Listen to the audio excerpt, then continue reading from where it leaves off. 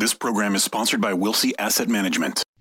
Welcome to your commercial-free, uninterrupted investment show, sponsored by the SEC-registered investment firm, Wilsey Asset Management, a fiduciary firm owned and operated by President Brent Wilsey, who has been putting clients' investment needs first for over 40 years. The Smart Investing Show has been giving unbiased financial information for over 27 years on local radio stations right here in San Diego, providing you with fundamental analysis on stocks and investments you want to know about. Now, here are your hosts, Brent and Chase Wilsey. Well, good morning and welcome to the Smart Investor Show. I'm Brent Wilsey, 8:03 on Saturday morning. Great to have you here this Saturday morning and every Saturday morning talking about your money, investing, the economy, and all these important things to help you grow your net worth. And with me is Chase. Good morning, Chase. How you doing? Good morning. Doing well. Good. I see you got the Fighters Fight Foundation shirt on. That's a sweatshirt. Yes, I do. Yeah. We see, next week's Thanksgiving, we're doing 3 Thanksgivings this year. So, good. It's 2 more than we did last year. So good growth there. And then we're starting to accept applications for our Christmas experience. We already got 2 applications in for that. So we'll be delivering Christmas trees, decorations, and presents for the kids and the moms of the applicants that have breast cancer. So rolling into the holiday season, normally that's a busy one for us. If people want to find out more about it, what's the website? It's fightersfightfoundation.com. And it's for breast cancer. Make sure people patients, know. yes. Also, too, next Saturday is the Teddy Ball, which I do every year. I'm the title sponsor this year. Another charity event run by Cruise for Kids, and we do have free tickets for people. It is a black tie, high-energy event. And if you'd like to go to the Teddy Ball next Saturday evening, I think it starts at 7, go to our website at the office, smartinvesting2000.com. That's smartinvesting2000.com. You can also call the office, 858-546-4306. That's 858-546-4306. If you're not sure what the Teddy Ball is, just Google Teddy Ball and it comes up. It's a great event for kids, and they raise about 1,500 teddy bears for kids and other donations as well. So hope to see you there. If you can't make it, we got free tickets. So, all right, let's talk about the business side. After 22 years, the Staples Center is getting a name change to Crypto.com Arena. That doesn't flow very well, does it? No, it doesn't roll off the tongue. Reports state that Crypto.com is paying $700 million over 20 years. From a sports standpoint, I do not like this deal. The Staples Center has so much history, and it's weird to think about a different name for that stadium. Yeah, I mean, I personally look at it, and I looked at some athletes that came out as well, and they're kind of saying it's the house that Kobe built, and there's so much history with Shaquille O'Neal there, and I mean, it's weird to kind of have that name change. I mean, 22 years is a long time. Yeah, so, that is. I know a lot of the athletes didn't like that as well. Yeah. So that was interesting, but from a business standpoint, I've seen people make comments about the deal legitimizing crypto. And I'd have to disagree here. There have been big-name companies file bankruptcy after naming rights deals. Let's look at just a few here. Chesapeake Energy, remember that one? That's in Oklahoma City. Yeah. Fruit of the Loom, I didn't even know they had a stadium. I don't think I wear their underwear anymore. Maybe. I think I have a couple boxers that are Fruit of the Loom. Let's not forget Sports Authority. That's another big one. And who could forget? This is the big one, I think. Enron. Yeah, Enron was a big one, and it wasn't too long after that happened that they filed bankruptcy. Yeah, and also, I want to point out, while the Staples Center has that name recognition, I can't say that Staples business is booming at this time. I mean, just because you have a stadium doesn't mean your business is strong. So, just be careful of that, and I don't want to get too off topic on the crypto, but it boggles my mind when I talk to people, and it's always getting more and more adopted, so that's good. I'll talk to people, and I say, oh, why do you invest in it? I don't know. It was going up. And I was talking to this lady yesterday, and I was saying, we're not going to invest in crypto. We do value investing. She was kind of looking at our firm for investing services. I said, we stick to buying good businesses. And she's like, so you have nothing in crypto at all? I said, nope. She's like, oh. She's like, Well, to be honest, I don't really know what it is. I just have money in it. And it goes up. So Yeah. I just, other than this past week, it actually went down from, I think it was like Yeah. 57,000 or something. I kind of saw that. But and just because you had, now if we had $700 million, it could be the Wilsey Asset Management Stadium. So it's not that because you're adopted, oh, it's going to be great. They came up with the $700 million. And it's like, yeah, sure. Well, Staples doesn't have the money. You got $700 million for the next 20 years. We'll give it to you. Now, I don't know how. I don't think it came out how they're paying that. I don't think they paid the $700 million up front. Is it like I what? think they're paying it in crypto. No, it's over. Oh, that's yeah. a good point. I bet you they're not paying in crypto. So they are paying in dollars, the old-fashioned dollars. So, but again, it's just that they had the money, they can do it. So don't think just because there's a stadium now called Crypto.com that wow, that is great. Like no, they had the money to pay for it. Yeah, and also too that begs the question. Gosh, I said I wasn't going to get off on these tangents. Just It's one hard last thought sometimes on not it to. is, people are so funny because crypto was great because it was deregulated and it was different from the banks and so forth. And now all of a sudden it's like they're not banks. I get that, but now you're having these different. I'm going to call them custodians Right. that are holding the cryptos. So how is that much different from the banking industry? And now if you get more adoption and some people want regulate, it's just there's so many conflicting opinions there. I don't know. Yeah, and I kind of relate it to digital currency is here to stay. It'd be here for a long time, like the internet was. But many internet companies did not last because of the fact that they just didn't have anything behind them. Same thing with the cryptocurrencies, like the Bitcoins, and there's 8,000 different ones. They're not going to be around. People losing money. Yeah. Squid Games, I guess that was a one that went bust for people. But digital currencies will be here to stay. Even China right now has their own digital currency. So it is here to stay, but not maybe the way you think it's going to stay here. And I just feel it's going to end badly for some people, unfortunately. So let's move on from that because we often do talk about how history repeats itself, or does at least rhyme. Back in the 60s, conglomerates were the big thing, only to be followed by the 70s, which saw the end of the big conglomerates like ITT and others. Now, a lot of people don't recognize IT&T. You have to be probably, I'm going to say, at least 40 or 50 years old to remember that one back in the 60s, even probably a little bit older than that. Maybe I'm being 65, I can remember it, but maybe not much younger you can. But fast forward 50 years to 2021, and we seem to be breaking up the big conglomerates once again here. Yeah, and within a matter of just a few short weeks, we are seeing announcements from General Electric, also known as GE, of course, Johnson & Johnson, and Toshiba, that they are breaking up their companies. I believe there will be more to come in the near future. I also believe that this could be a sign that there are many companies in the market that are way too pricey and could be heading downwards, the same as in 73, 74. Yeah, and it is kind of a shame. I mean, GE, I grew up with it. I grew up in Schenectady, New York, and I remember, like, GE was like, wow, GE, that's where everybody worked, and it was great. I mean, you have, at my age, a lot of, like, love for GE, but it is apparently going away, and many other big conglomerates will as well. And we are seeing more talk about some big tech companies that might have to break up as well. Yeah, I've seen talk about car companies spinning off electric vehicle. I mean, there's all this talk, but I will say, kind of back to GE.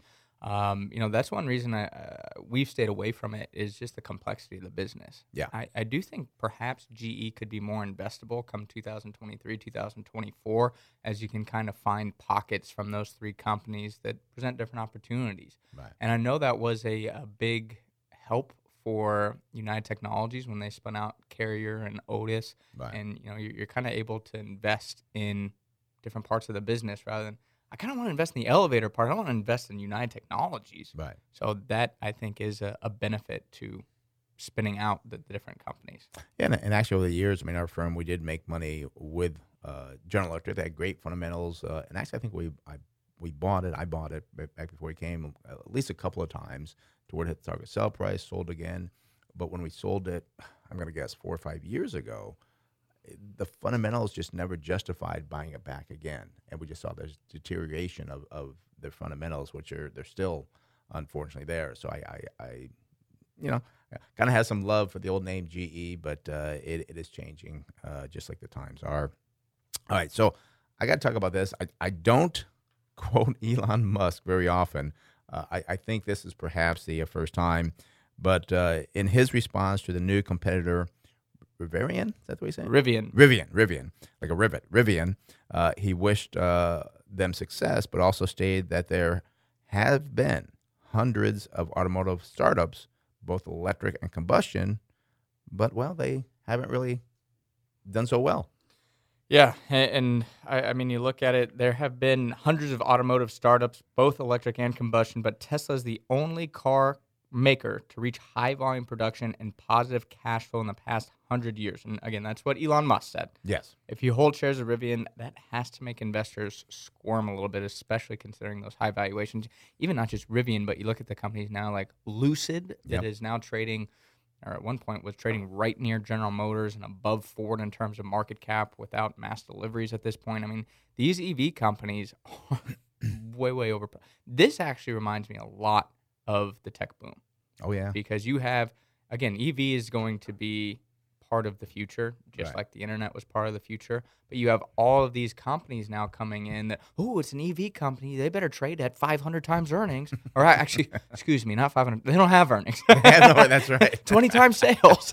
So it's something that I think you just have to be very, very cognizant of. And I will say, I kind of looked into it. Somebody brought it up on my social media, actually. I think Elon Musk was referring to U.S. companies. Yes. Because I looked at Honda. They were founded in like 1948, I want to say. And Toyota was like 1934, 1938, somewhere in those time frames. So those companies were founded in the last 100 years.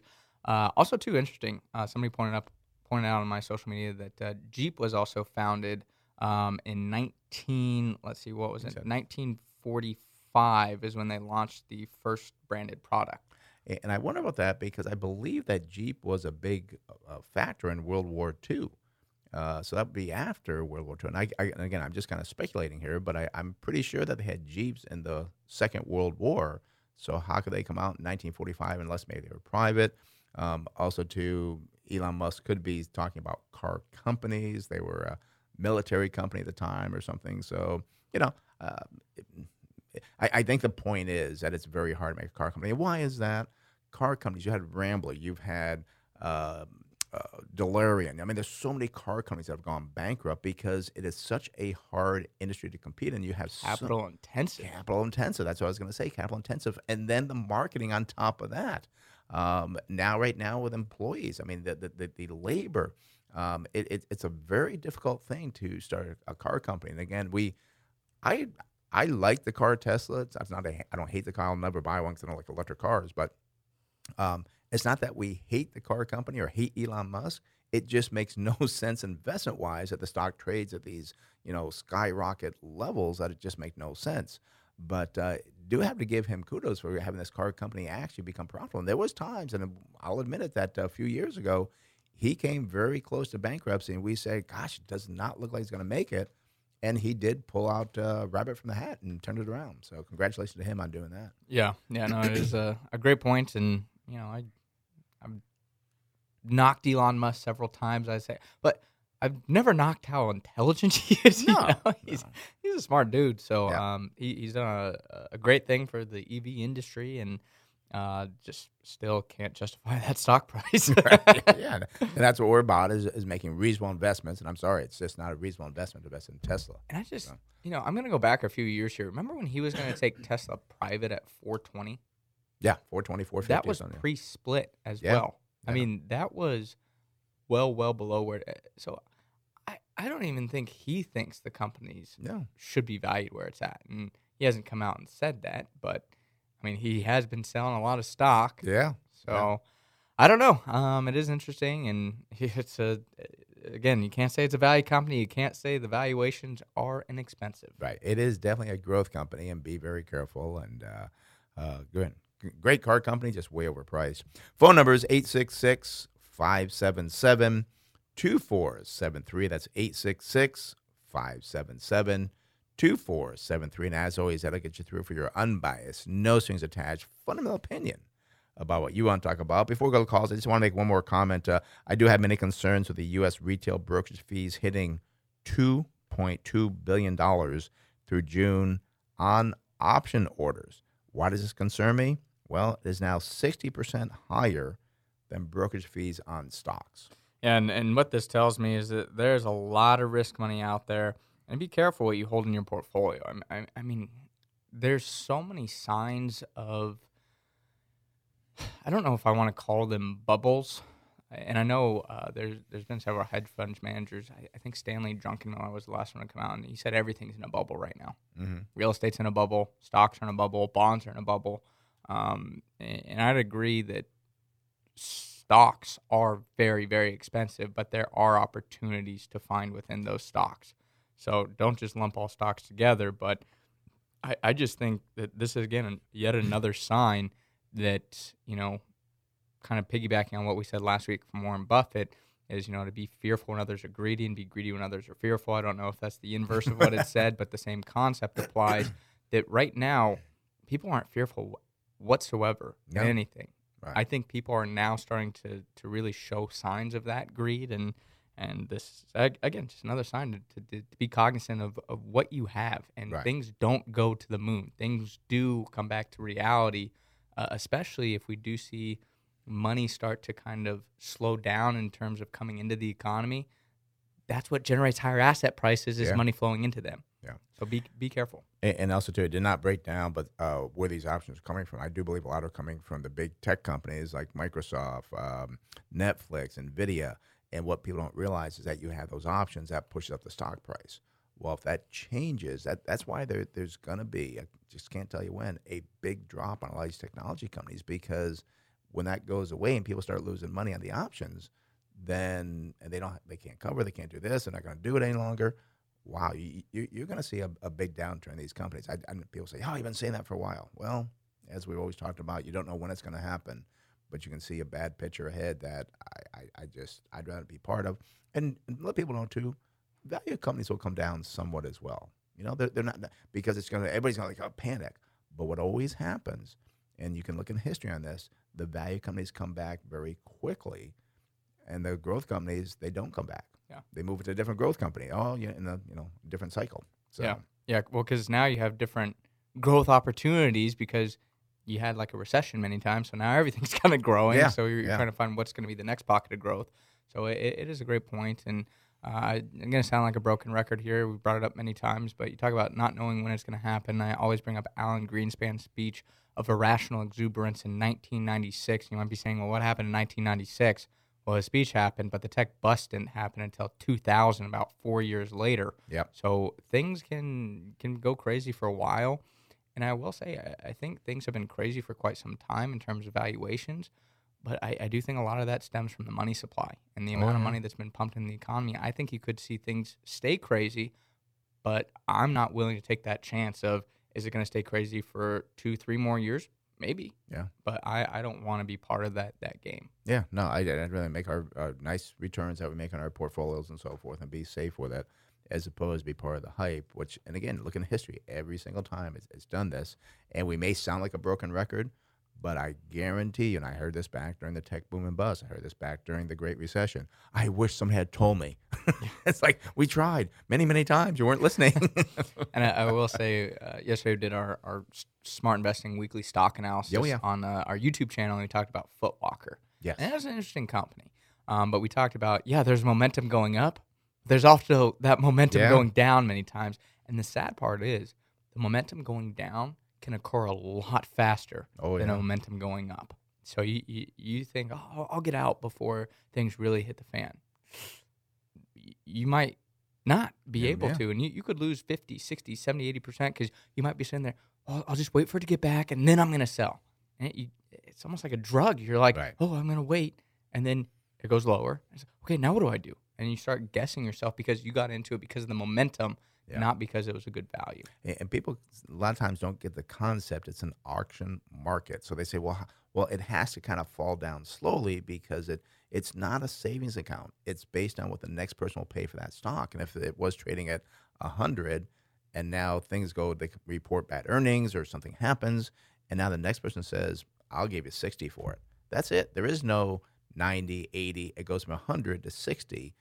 Automatically, because that's what that business is worth, or that stock is worth at that time frame. And a lot of times people don't get that concept, think there'll be a way to get out of it. No way to get out of it. So, all right, phone numbers 866-577-26 2473. That's 866-577-2473. Let's go out to Alpine and speak with Jim.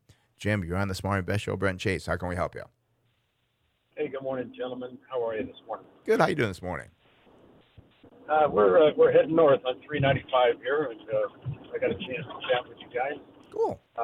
We've talked about the Carnival Cruise Line several times over the past few months, and all the stuff they're going through. And I'm just kind of looking for an update. Not so much numbers and stuff, but just feelings and narrative about the company. Sure, yeah, and what we'll kind of do, yeah, we'll kind of look at the numbers too, because I mean I've not looked at them in a while, so it kind of gives us a feeling. We do know some things behind the scenes, so to speak, that it's out there, but things we'll talk about. So let's kind of look at some numbers here, kind of talk about them, and go over our feelings on the Carnival Cruise Line. Symbol is CCL. The shares float is actually, I believe, rising. It's now 9.1%. I mean, it's not in a scary territory, but it's not low like I believe it used to be. Institutional ownership is about 54%. The last reported earnings were August 31st. Still no earnings over the last 12 months, no PE ratio. The price to sales, a very good indicator of the value of a company, because you can't manipulate that with accounting at all, is 33.6 versus 6.3, very expensive. Now, your price to tangible book value surprisingly does look pretty good. It's 1.9 versus 17.3.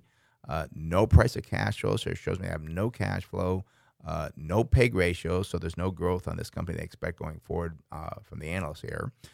We do see the earnings per share growth over the last 1 year and 5 years. There's nothing there because nothing is growing. So that's not a good thing. Sales, now here's a thing too, because you hear people say, oh, well, they're doing bookings and so forth. Well, their sales aren't doing that well for the 1 year. They are down 93.7%. The whole industry down 22.3%. Even the 5-year average is a negative 47 versus a negative 11. So not doing so good even on the 5-year time frame. This is surprising to me. The 5-year earnings per share growth rate estimate from the analysts is 10%, but that is below the industry at 110%. We do see that dividend, that's gone. They used to have a nice dividend. They no longer pay that dividend. The balance sheet, very important here. You got a current ratio of 0.9 or 90% versus 170% for the industry. I'm okay with that. What I'm not okay with is the debt to equity now is 220% versus 230% for the industry. So that is rather frightening for me. Looking at some other things here, day sales outstanding actually looks okay, 156 versus 172. So I do believe they are making some sales. People are getting away from that. But the net profit margin, 1,391 negative. So they're losing an awful lot. Kind of a number you can't even really approach versus the industry at negative 69. Return on equity a negative 61. Just so many negatives here. And I'm very curious, Chase, if there's any positives going forward on the earnings. Yeah, well, let me start here with the current price for Carnival Cruise Lines. It's $20.49. I didn't realize it hit a 52-week high of $31.52 back in June of this year. And then the 52-week low, well, that's $17.33 that occurred last November. That means the year-to-date return down about 5% for the year. I go out to next year, November 2022. Unfortunately, I just see negative estimated earnings of negative 17 cents. So can't derive a target sell price off that. I will say, jumping out to November 2023, now the company is estimated to start making money, which is no surprise to me because I wonder is, the cruise line bookings have been up. Right. And people have been cruising, but how much of that is from rescheduled cruises? Yeah. So they might have just been, obviously COVID was very difficult, but now they're making up for those people that lost out on cruises. Right. You can't say, oh, you paid for a cruise, great. You don't get to go, So I think they're having to play catch up on that, which is really making it difficult. But they will be reporting earnings here, I'm guessing sometime in January would be my guess for November for their fiscal year. And at November 2023, I see estimated earnings of $1.95. That would give us a target sell price of $32.37. Now, while that is intriguing. And that's November 2023. Wow. Yeah. Okay. So, because what's going to happen is we always go out a year and a half to 2 years. Well, they haven't reported their fiscal year. That will be coming up here shortly. They'll be coming up quicker than a lot of the companies that have calendar years. So that is interesting.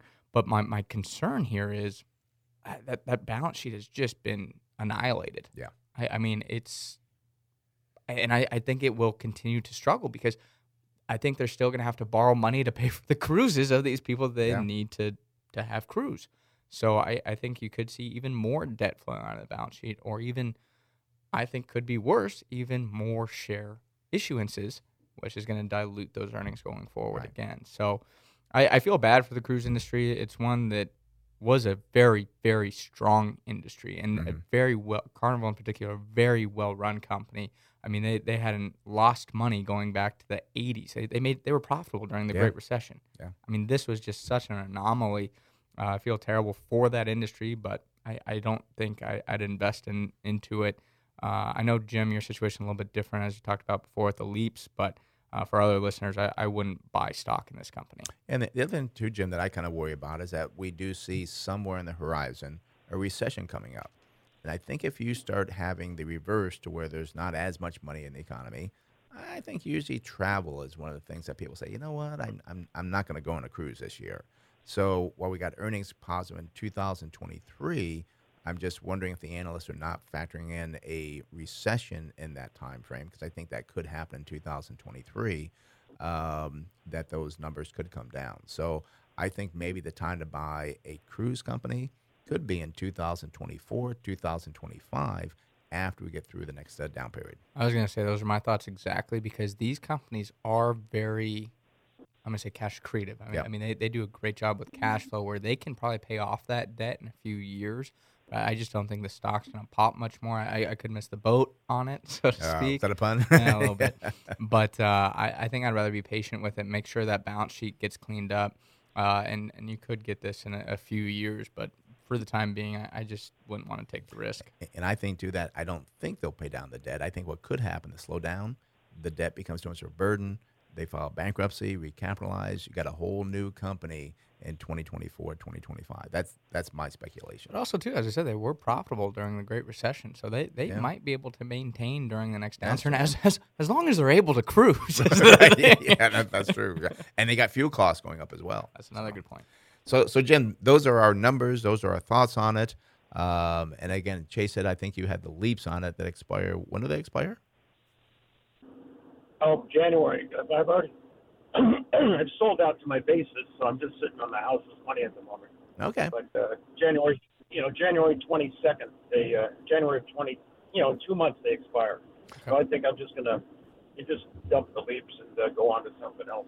And it's so funny. I remember when you first called about those, like, oh, that's so far away, January. Now you say like 2 months away. That's crazy. That's impossible. But I just don't see good things for them, unfortunately. Alrighty. On a side note, I like Italian horses, and I noticed you like Italian bulls. You ought to try driving a C8. Oh, the Corvette? Oh, the new Corvette? New Corvette. I have thought about it. My garage now runneth over. But I just saying, you want to drive an amazing piece of engineering. And one thing that I was thinking too with the Corvette, and then we'll move on to our investment show, but I just love talking about cars, is that my Lamborghinis are all wheel drive. So you can't do what I used to do, was spin the car around with the wheel drive, because I know you can smoke those tires on that C8 probably pretty easy, and just spin that car around, do all kinds of fun things with it that I can't do with the Lamborghini. Poor baby. Well, Jim, thanks for calling. You have a great one. All right. Appreciate your time and your thoughts, gentlemen. Have a wonderful day. You too. Bye-bye. All right. That does open the phone line, 866-577-2473. That's 866-577-2473. Let's go out to San Diego and speak with Chase. Chase, you're on the Smart Investor Over. Chase, how can we help you? Good morning. Nice to get through to you guys. I've been a listener for a long time. I wanted to ask you guys your thoughts on JWN. Okay. Do you hold that or looking to buy it? Looking to buy it. I hear the earnings coming out pretty soon here, and I hear they're splitting up the brick and mortar, moving over to the e-commerce, and wanted to see, what you guys' thoughts were on it. Macy's just blew up last week, and mm-hmm. wanted to see what you guys thought of this Nordstrom. Okay, yeah, and this is one that I've kind of looked at over I'm going to say the past year or so. I kind of liked it. I believe it's a lot family owned or something, but I'm happy you called in about it because I do want to check the numbers on Nordstrom. Symbol is JWN. We do see, I'm surprised here, a higher percentage float here, short, than I expected. It's 16.5%, which is higher than I thought. Institutional ownership is 61.9. Last reported period is July 31st, 21. So I think we could be seeing some numbers on them pretty soon. We do see that the PE is 100, over 100 versus 26 for the industry. Price to sales looks good at 0.4 versus 0.5. Price to tangible book value over 100 versus 73 for the industry. So I think they have a lot of, unfortunately, intangible assets on the balance sheet. Price to cash flow looks okay at 6.6 versus 6, and the PEG ratio forward is about 2.3 versus 3, so that is another positive. Looking at what they've done over the last year, the earnings per share growth, nothing there. Over the last 5 years, earnings per share are down 60%, while the industry was up 15.6. The sales, however, over the last year are up 15.4%, when the industry was down 11.6. 5-year sales growth on negative 1.7 for Nordstrom versus 2.9 positive for the industry. The analysts give a 5-year estimated earnings per share growth of 6%, just under the industry at 6.9. They no longer pay a dividend. I thought they were still paying the dividend. I guess not. I do not see that here, so no dividend. The balance sheet got a current ratio of 0.9 versus 1.5. I'm okay with that. Debt to equity, I'm looking at this number hesitating. It looks like it's 1,700%. Yeah. I'm kind of stuttering because that's a very high debt to equity. That's not very good versus the industry around 250%. Things we see here too, days inventory 90.9 versus 80.9. That should be lower. Days sales outstanding looks good, 8.6 versus 31.9. Net profit margin 0. Return on equity 0. Not some good things on this, unfortunately. Maybe there's some good numbers going forward. Yeah, I was going to check on just another source on that debt level because it is so crazy. But I know it's a reason we've stayed away from Nordstrom in the past because, well, we don't like high debt companies. So I'm scrolling through here. Same as our other source. It's 1,760% is that debt level. It could have stemmed from stock buybacks. I know they kind of have a unique situation, I'm going to say, with the family ownership, but we'll talk about that more in a little bit. I want to talk about the numbers first. Current price here for Nordstrom, $32.74. 52-week high, $46.45. That was achieved in March of this year, and the 52-week low is $20.73. Means year-to-date return, not too great, up just 4.9%. I think a lot of that momentum kind of has simmered on the reopening plays. If I go out to next year for Nordstrom, January 2023 is going to be the next fiscal year we'd look at. I see estimated earnings of $2.29. That would give us a target sale price of $38.01. So the valuation looks good on it. I do see it was down about 6.4% yesterday. I think that stems from, COVID's coming back. Right. And COVID fears. Yeah, I saw a lot of those companies get hit, which, could be an opportunity in retail. We did see some studies that the mall is coming back into favor, which would bode well for Nordstrom. I'll say another thing that is interesting, talking about that family ownership, is a benefit to that is there's always seemed to kind of be a floor on the stock price because the family says, this is just ridiculous. We're just going to take the company private. Yep. So that is a positive. Another thing that I liked about Nordstrom when we did research on it a few years ago was the fact that not a lot, but I wanted to say somewhere around 30% or, it's more than a lot of other retailers was actually kind of private label. It was exclusive to Nordstrom, which creates that moat. You got to go to Nordstrom to get those products. And also higher profits as well. Yeah. And I did take a quick look at the balance sheet for here, Chase, too, and I looked at what's going on here is that their debt is now about $4.5 billion. Back 5 years ago, it was about $2.8 billion, so the debt has gone up.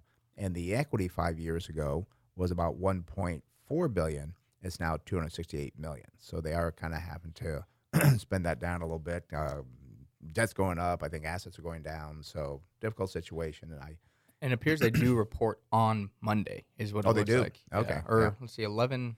No, actually, I'm sorry. It looks like Tuesday because today's the 20th. Tomorrow's the 21st. It said the 23rd. So it looks like Tuesday is when they'll be reporting. So I don't know. You might be able to buy it, get a pop after the report. Yeah. Could happen. Yeah. But, that's not how we do things. We like to look for a longer term. There's some positives with this stock, some negatives. But I'd say the balance sheet just kind of trumps my opportunity to buy it. Yeah, we like companies with strong balance sheet just in case you go through something you didn't expect. They can weather a storm. But this one here looks like if they did have a problem, we do hit a recession, maybe worse than we expected, and the sales go down, could be a problem for the company. So I'd say, yeah, as Jay said, watch the earnings on Tuesday, see what happens with it. Look at a new cleaning, look at the balance sheet. Maybe they paid some debt down, but not something I'm going to say spend a lot of time with. All right, Chase? And that was Chase on the phone, not Chase here. I think we may have lost him. Did we lose Chase? I guess we lost him. Well, hopefully he got all that. Yeah, we lost him. So, well, hopefully he got all that on that. So, phone number is 866-577-2473. That's 866-577-2473. Let's go out to San Diego and speak with Rose. Rose, you're in the Smart Invest Show, Brent Chase. How can we help you? Well, good morning. Good morning, gentlemen. I'm so happy to get through. Well, good. And my it's Sempra Energy. I'm looking for an SRE, and I don't own it. I'm looking to buy. Looking to buy it. Now, what made you say I want to buy Sempra? Did you read something about the utilities or what? No, it's just that my son asked me. Oh. I don't know. However, I will say years ago, I used to buy it automatically. I used to buy it automatically. So I did amass quite a bit. But then I sold it quite a few years ago, too. So it's like an old friend. Okay. Right. And I do believe, I'll try to take a look at the chart here if I can find one, but I do believe that the stock has not done much over the last few years. I could be wrong on that, but I believe it's been kind of languishing. But let's see what it looks like right now. Company, again, is Sempra Energy. Symbol is SRE.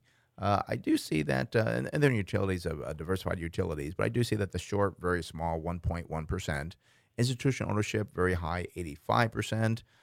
They have a PE ratio, which is disappointing. It's 34.8 versus 19.2. Now, used to be utilities had very low PE ratios, but that has obviously changed somewhat. Price of sales for Sempra, 3.1, above the industry at 1.1. And again, these are valuation ratios. You want them lower, not higher. Price to tangible book value is 1.8 versus 10.2. That's a positive. But price to cash flow is not a positive at 9.5, above the industry at 6.6. The PEG ratio is very good, though, 3.3 versus 1,000 for the industry. Now, their earnings per share over the last year, the change has been a negative 45.8%, industry down 6%. So I would be curious, why are their earnings down nearly 50%? The 5-year earnings per share growth is a negative 8.2, industry is a positive 7.6.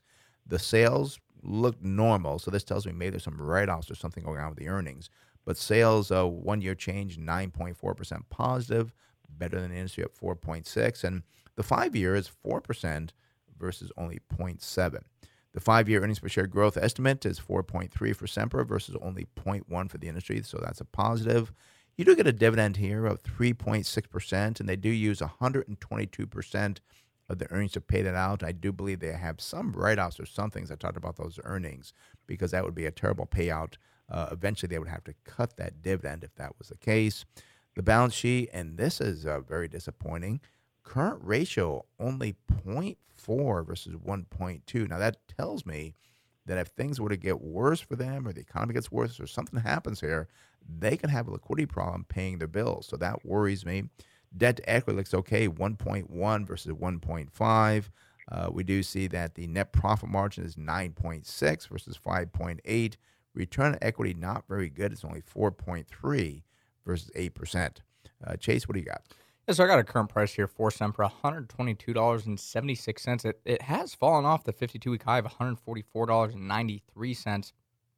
52-week low for the company as well, $114.66. See a year-to-date return down about 1.2%.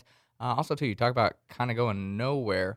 You look over the 5-year period, it's up 44%. So it hasn't done much. It hasn't done great. So But they haven't lost money, so that's a positive. I will say, though, back in 2020, it did hit a high of, I think around 160. It's down about That's about 25% Yeah. from that high level. So I do remember looking at it back then and being very concerned about the valuations. And still, I kind of look forward on this company. I go out to 2022 right now. 8.46 is the estimated earnings. Would give us a target sell price if we use our 16.6 multiple here of $140.44. So it would be in the hold category for us, but again, that balance sheet, Rose, I wouldn't feel comfortable with it.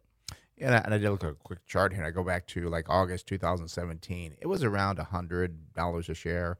It's now, what'd you say, Chase, about 128, I think you said? 122. 122. I mean, it's not done terrible, but I'm going to guess that's maybe with a dividend, maybe a 7 or 8% return. Maybe it just doesn't seem like it's done much lately. And you look at a chart the last few years, it's kind of bouncing around, I'll say between 100 to 120, except that one period. It was up to 150, which is kind of, I don't. It went up very quickly and then down very quickly. So, but yeah, I'm just not seeing a lot of things that excite us on this. Yeah, no, it's. I don't know. I was excited about this because I think these are going to be the type. I would think these are going to be the types of companies that can do well during the next several years. As generally utilities are like a value play, but just not the value I was hoping for here, Rose. Also a San Diego company too. So Yeah. Yes. Yeah. Yeah, I'm disappointed to hear that. Yeah. Yeah. Well, thank you very much. I appreciate. I think I'm. My conclusion then, from what you said, would be it's not a buy right now. No, it'd be a hold and be patient with it, or look for something else that could be a little bit better buy than Semper at this point in time. Already? Okay. Thank you very much. You're welcome, that's Rose. what I wanted to know. I Okay. appreciate it. Thank You're you. welcome. Bye-bye. Bye-bye. All right, that does open the phone line, 866-577-2473. That's 866-577-2473. Before we go back to the phones, it is time for that financial planning moment that we kind of do, or segment that we do with our CFP, Harrison Johnson. Good morning, Harrison. How are you doing this morning? Good morning, guys. Doing well. How are you doing? Good. You didn't call in last week because you're in Hawaii, always traveling somewhere. So now we'll have you back in San Diego. Good to have you back. Well, actually, I'm in Arizona, so not quite. Alrighty. Well, today you're talking about umbrella insurance. Very important, and I think sometimes very confusing for people. Yeah, so the reason I wanted to talk about it this week, I know we've got Thanksgiving coming up on Thursday, so, sometimes that's when you get together with your in-laws. The last thing you need is your shiesty nephew coming over to your house, falling down, hurting himself, and then suing you. You'd be surprised how often people sue each other. It happens. If you look at the statistics, it happens all the time. And you might think, oh, well, they would never do that. Well, maybe their insurance company or their attorney would, and so that's what kind of drives it, or, when medical bills start coming in. But essentially, when you have a home or when you have a car, you have homeowners and auto insurance. They have liability coverage on that to protect you if anybody sues you from lawsuits. Now, what an umbrella policy is it comes in increments of $1 million of protection, and it stacks on top of that home and auto insurance policy just in case someone does sue you. It gives you a little bit more protection, so it's not coming out of your pocket. Now, the good news about this is usually it's very cheap. You might be able to get $1 million umbrella policy for $200 a year. So again, it doesn't cost very much at all, but it protects against something that could come out of nowhere and really mess you up if you're not prepared for it. I had a client a couple years ago that got into a car accident and was sued for over $1 million. But fortunately, they had an umbrella policy and they covered the whole thing, so it was no out-of-pocket cost for them. You don't want to rear-end somebody and then they do the my back, my neck thing, and then come after you that way. So if you have a home, if you have a car, and your net worth is getting around $2 million or more, I would say you really need to take a look at getting an umbrella policy just for that added protection. If you have a net worth of in the $5 or $6 million range or more, you might need to pick up a little bit more than that. So definitely something to be aware of. I'm not a huge fan of that everyone needs every type of insurance all the time, but in some cases, this is a type of insurance that you want to consider. And Harrison, this kind of shows the length you go to with the clients that are your financial planning clients at Wills Asset Management, because I don't think a lot of financial planners look at that. They'll look at, well, the investment, the trust, but another thing that you're looking at that could really destroy years of growing your portfolio. And well, no one told me I needed umbrella policy. No one told me I could be sued for $2 million for my long lost nephew that fell down the stairs. Just another thing that you look at how in depth you go in the financial planning. That's why we always encourage people we give a free consultation. They can sit down and talk with you for free and kind of talk about it, compare their current financial planner or plan to what you do at our firm, Wills Asset Management. So, and I know you're pretty busy now, but we always do make time for people coming in. It's just how extensive you go in the financial planning. Yeah, and that's really what it takes. I mean, any type of risk or any type of opportunity that someone has available to them, we need to explore that. I don't sell umbrella insurance. Most financial advisors don't. Maybe that's why they don't talk about it that often, but this is something that people need to be aware of, especially when their assets started getting up there. They're leaving themselves vulnerable to some unexpected lawsuit coming out and really hurting them. Yep, and actually you're a fee-based planner. This is for a fee, so you have no bias about trying to sell somebody something. And fee only, right, Yeah. Harrison? Yeah, technically fee only. There's fee-based advisors that technically can still sell things, and they kind of hide behind that. Oh, I'm fee-based, but they can still sell things. I'm fee only. I sell absolutely nothing. I only charge a fee, and if you're not happy with it, then I end up not charging you anyway. So there's really no risk to it with me. Good. All right. Well, we'll see you Monday morning. Enjoy your time in Arizona. Another wedding, number 8 this year. So I'll Gosh. see you guys on Monday. Right. We'll see you then. Bye-bye.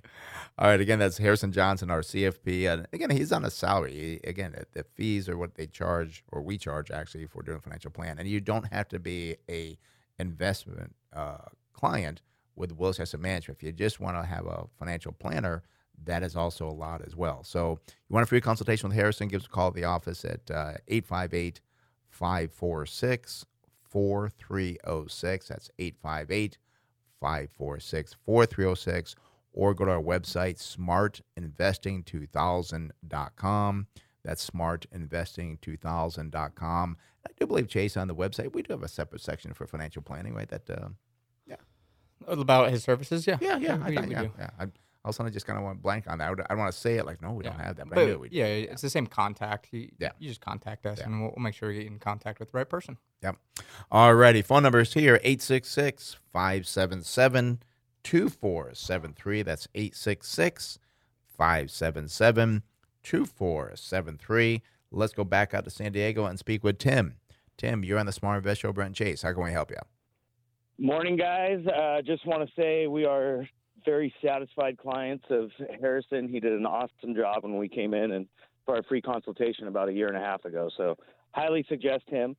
But I was wondering if you guys could look at Brookfield Asset Management, BAM. They're in the residential building, and also they own some commercial properties as well. Oh, good. I'm kind of excited. We've been kind of thinking about this area, so let's see if this is the one that's going to do well for us. I like this ticker symbol too. Bam. You know? Almost like wham. Kind of like bam, bam, or Yeah. bam if you're, cooking.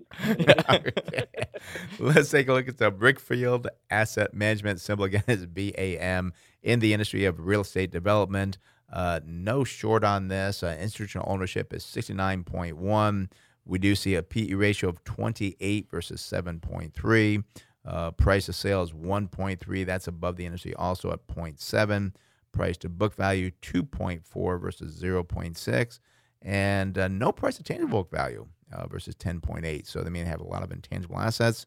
And price to cash flow 11 versus 7.6. PEG ratio looking very good, 2.2 versus 2,600 for the industry.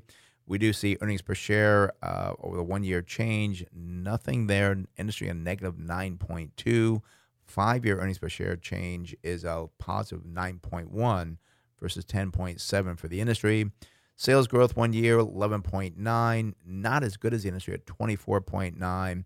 And 5 year sales growth 25.6, above the industry at 19.6. Now, I'm kind of disappointed in this. I guess I thought it was kind of like a REIT, but I do see a dividend yield of only 0.9% versus 4.5 for the industry. And the company does use about 23% of their earnings to pay it out. So I was kind of hoping for a higher dividend there, and it's not. They have paid that dividend for 9 years consecutively.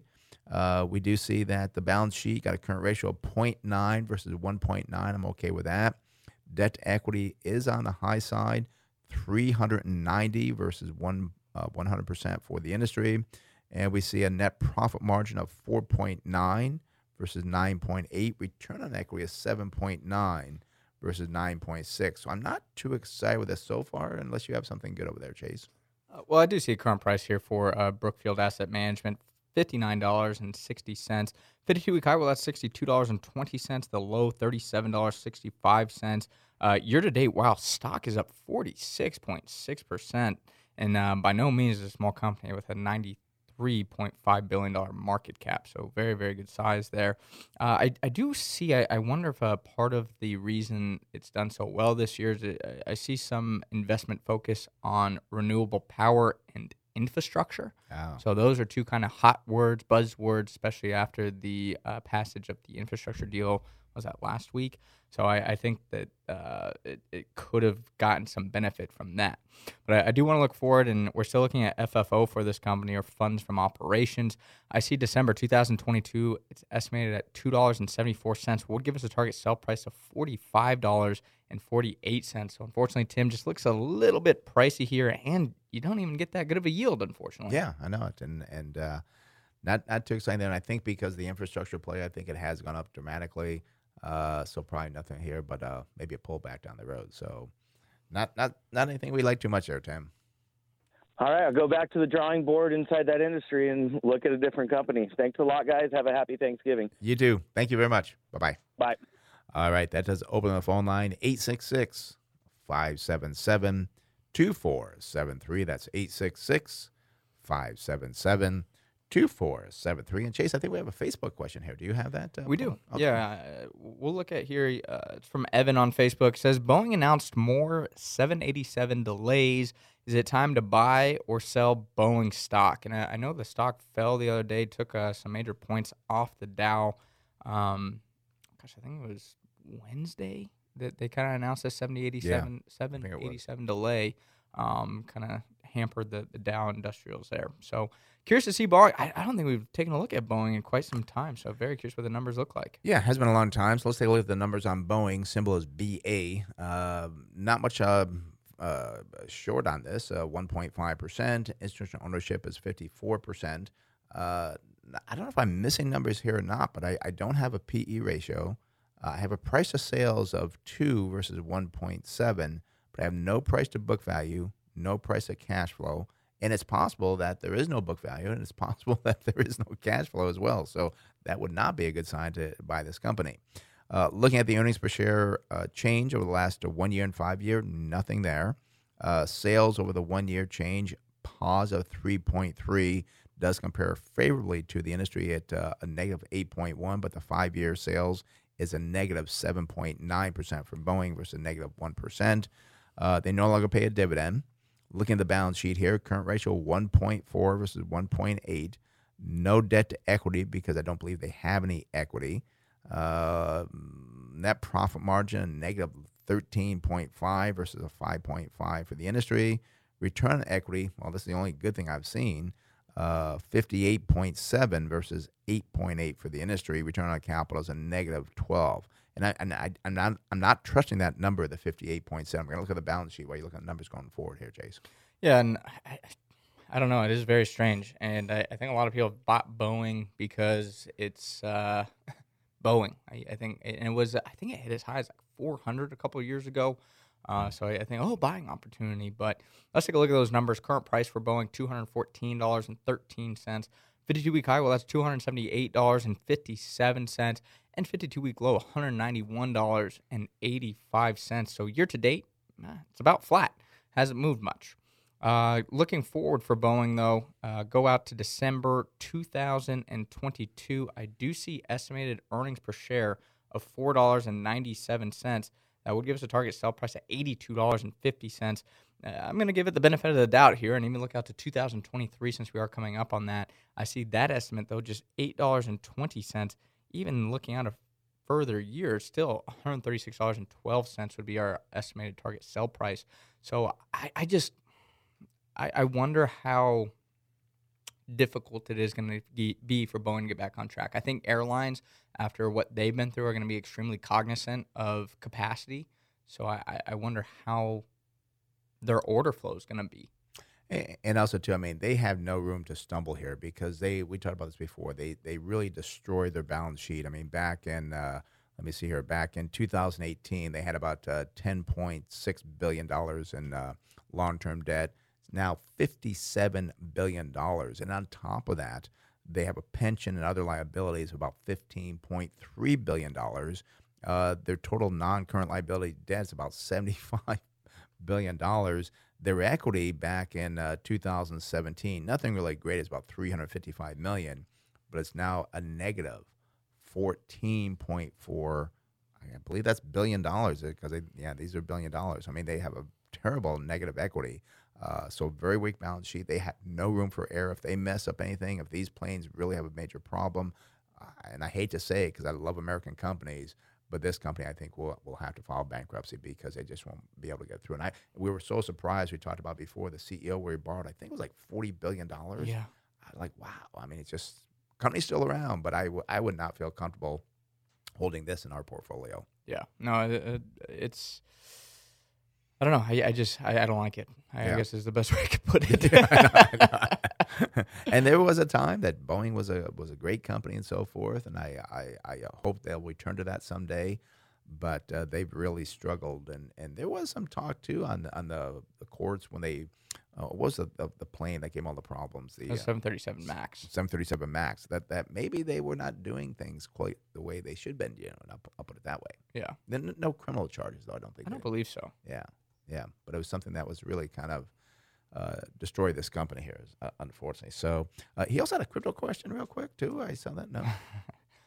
He threw me here for a loop. I wasn't ready for that. Sorry, but I just saw on the notes here, crypto. Yeah, I thought we'd do one. But let's see. It was something about crypto mining was his question. It says, does crypto mining have any liabilities? I don't know much about crypto mining, but Right. I do know that the electricity to run it, so I'd assume that's a big liability. But I don't even know how you mine a Bitcoin, so I can't answer that question. I'm going to say in today's society, how litigious we are, there probably is some liability there. Yeah. And again, I know they've been kind of, kicked out of China because of the electricity costs. Canada, I think Canada's having a hard time with it now. So there are liabilities there. Good point to bring up, a good question to ask, because that's something that could kind of blindside you. Well, again, I don't know much about the crypto mining, but don't you need like a computer to do the mining? And so you probably need to upgrade your computer. So, I mean, there's going to be, I don't know what type of liability. Are we talking about assets and liabilities or legal liability? Right. I'd say I think you would have potentially both. Yeah. But again, something to look into. Crypto has been a interesting space, to say the least. And I was thinking legal liability, but it's not a computer; it's multiple computers and multiple servers. I mean, and I guess there was some town in Canada that the hum from this factory was so loud that people were kind of going crazy because of the amount of computers that were just humming, and it's the fans, I guess, trying to keep these cool and stuff. It's just amazing sometimes. You look at how crazy it is, and I don't understand. I guess they're trying to get the perfect formula so you get a Bitcoin or something. I just don't understand how crazy it is. I know. You're telling me I can't mine Bitcoin with my MacBook here? I'm sorry, I mean, you could, but it might take you 100 years to get there. So it's fast, but not that fast. All righty. Well, thank you for listening to Smart Investing Show. There's the closing bell. It is for informational purposes only and should not be used as investment advice. If you'd like to discuss in more detail your investment needs, have other investment questions, feel free to call myself, Brent Wilsey, or Chase Wilsey at 858-546-4306. That's 858-546-4306. And also Harrison Johnson, our financial planner, as well, as reaches that number, also 858-546-4306. Or visit our website, smartinvesting2000.com. That's smartinvesting2000.com. And for more daily educational information on investing tips, go to our Facebook page, Smart Investing with Brent and Chase Wilsey. Closing song, Frank Sinatra's My Way, is performed by local entertainer Roman Palacios. Have a great Saturday. We'll talk more next week right here on the Smart Investing Show. This program is sponsored by Wilsey Asset Management.